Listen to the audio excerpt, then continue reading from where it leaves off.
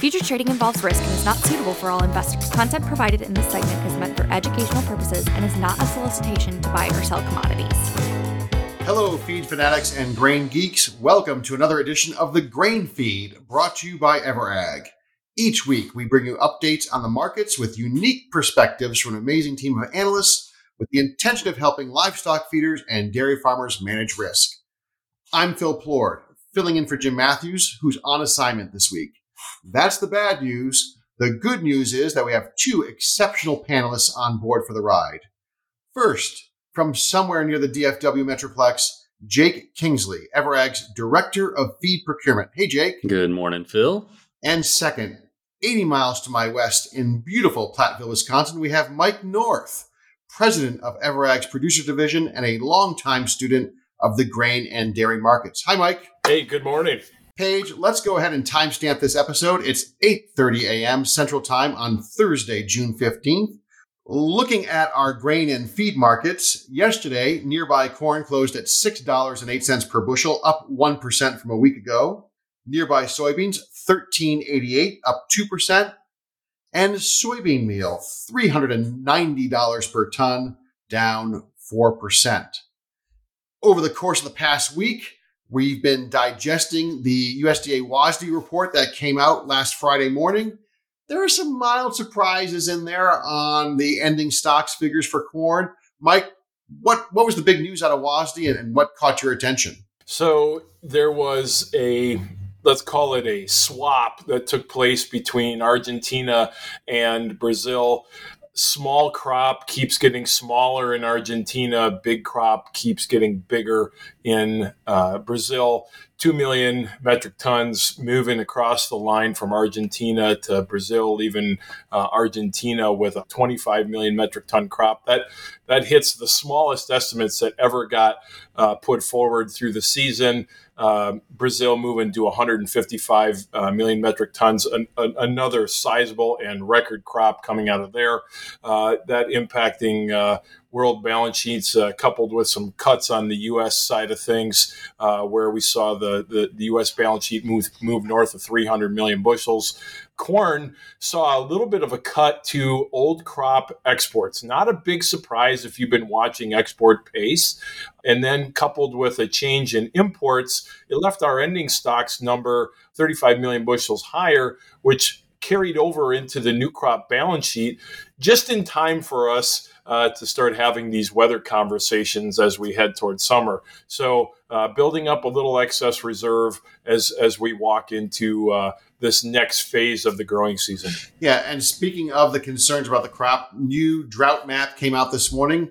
It looked a little crispier for sure in key growing regions of the Midwest. It rained a little bit over the weekend and this week in parts, but not nearly enough to cure the problems. What are we looking at in terms of the weather market today? Well, markets responding in kind to your comments. Corn up 13, 14 cents, beans up 25, 26. And it's incredibly evident that as we've walked forward over the last month, we've shrunk the drought stress in terms of its extreme nature in the southern plains. But that seems to have migrated now a little bit north and stretched across a good chunk of the Corn Belt, where the I states now are really starting to come into focus. And with the crop in, as early of a stage as it is, it's not a huge concern at this point, but a growing concern as we work our way into the calendar and this crop reaches critical vegetative development state. So that's what's gaining interest in the marketplace. And certainly with rain in the forecast, everybody's wondering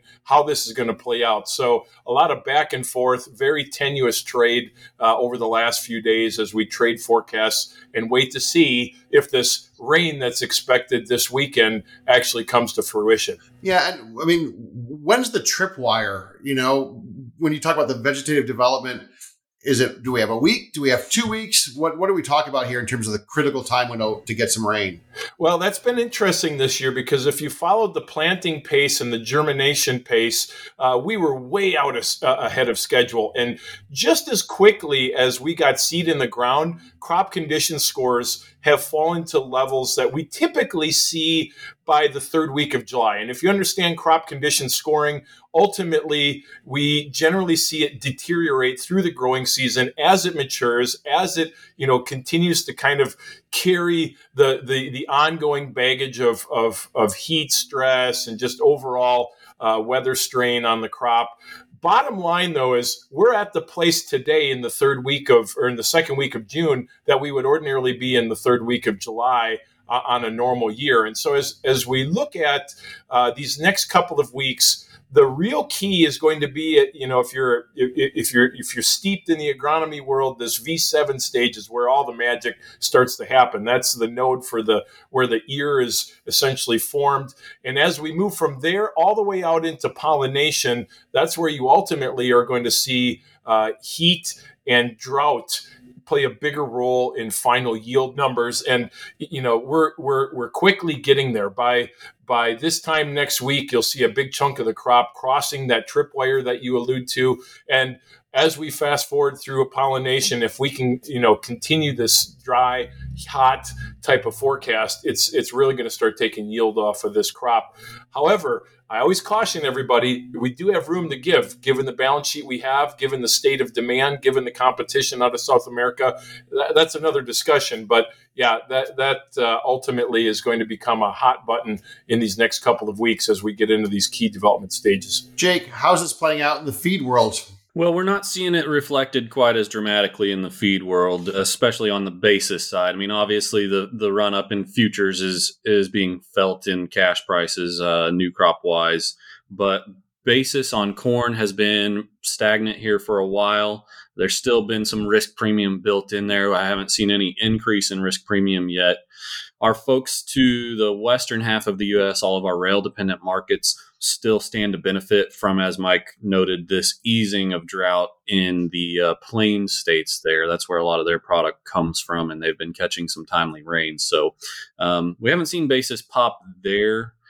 We have the Midwest still being fairly quiet on new crop offers on corn out to the dairy producer and other end users. It's been interesting in the old crop realm there, where we've seen the roll from July to September futures. Now you're starting to see these 130 to 150 basis numbers. That's just that huge spread between the two futures months. But folks do seem to be getting a little bit aggressive as far as putting out higher bids as ethanol plants and that sort of thing, trying to get the last bit of corn here for the tail end of summer, so that if this crop does burn up and lose a significant portion of the yield, they'll have enough to get through to harvest until some new grain starts to hit the pipeline.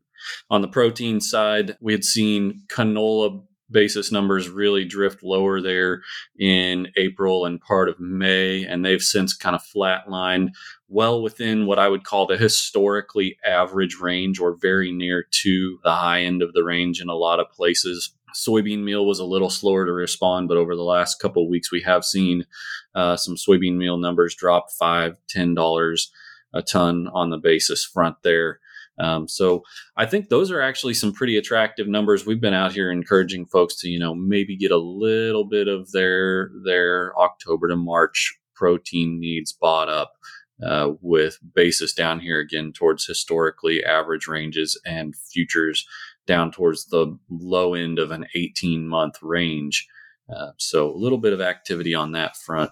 Otherwise, on the feed side, really, we've been trying to just manage these futures. We had quite a few folks get in there and cover some topside risk with corn, December corn down around that $5 mark, and be patient on the basis for new crop for a moment.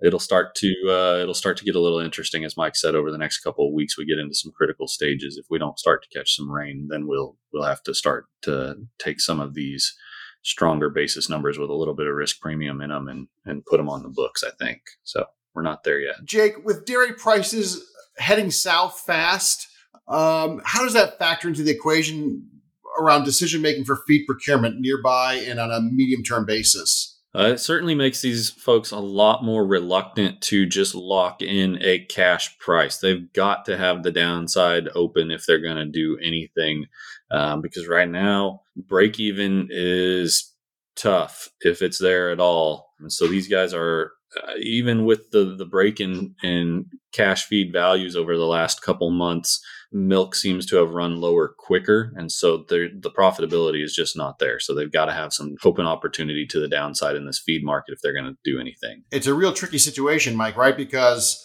if it doesn't rain in the next 2 weeks, let's say, you don't want to be exposed to higher corn prices if that materializes, but you don't want to be locked in at, $5.50 if the market's going to $5, right? So what do you see price-wise unfolding over the next couple of weeks? Well, I think you're going to have a lot of choppy trade ahead of this June 30th acreage report. There's still some discussion out there about what the wet spring in the Dakotas meant, specifically North Dakota. Some analysts guessing maybe 500,000 acres lost there.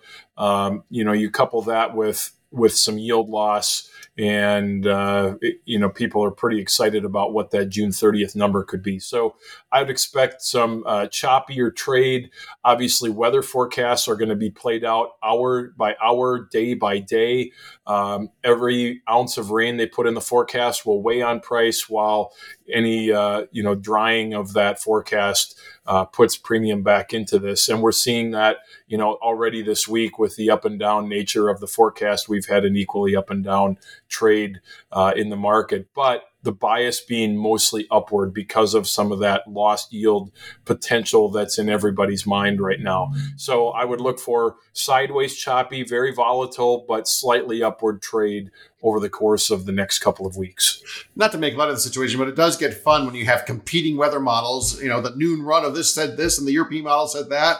And we kind of twist ourselves into knots every day in the marketplace. Yeah, no doubt. It is a wrestling match of fundamentals right now. And it's always interesting to see which one is on top at the moment, because it seems to, go back and forth quite quickly.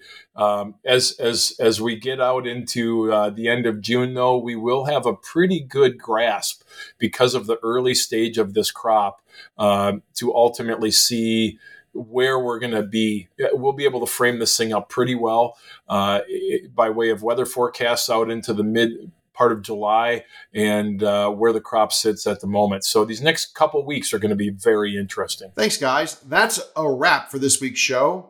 Thanks to the stats crew at EverAg Insights for the data and charts. Kudos to Corey, our coordinating producer, for making the trains run on time. And thanks especially to Paige, our media magician, for making us look good. Before we go, I'd like to invite you to check out the new EverAg Insights portal at insights.ever.ag. There you can find all our publications and links to past episodes of the Grain Feed and a whole lot more. Last but not least, thanks to you, our viewers, for tuning in. As Jim likes to say, we love your feedback. Contact information is on the screen.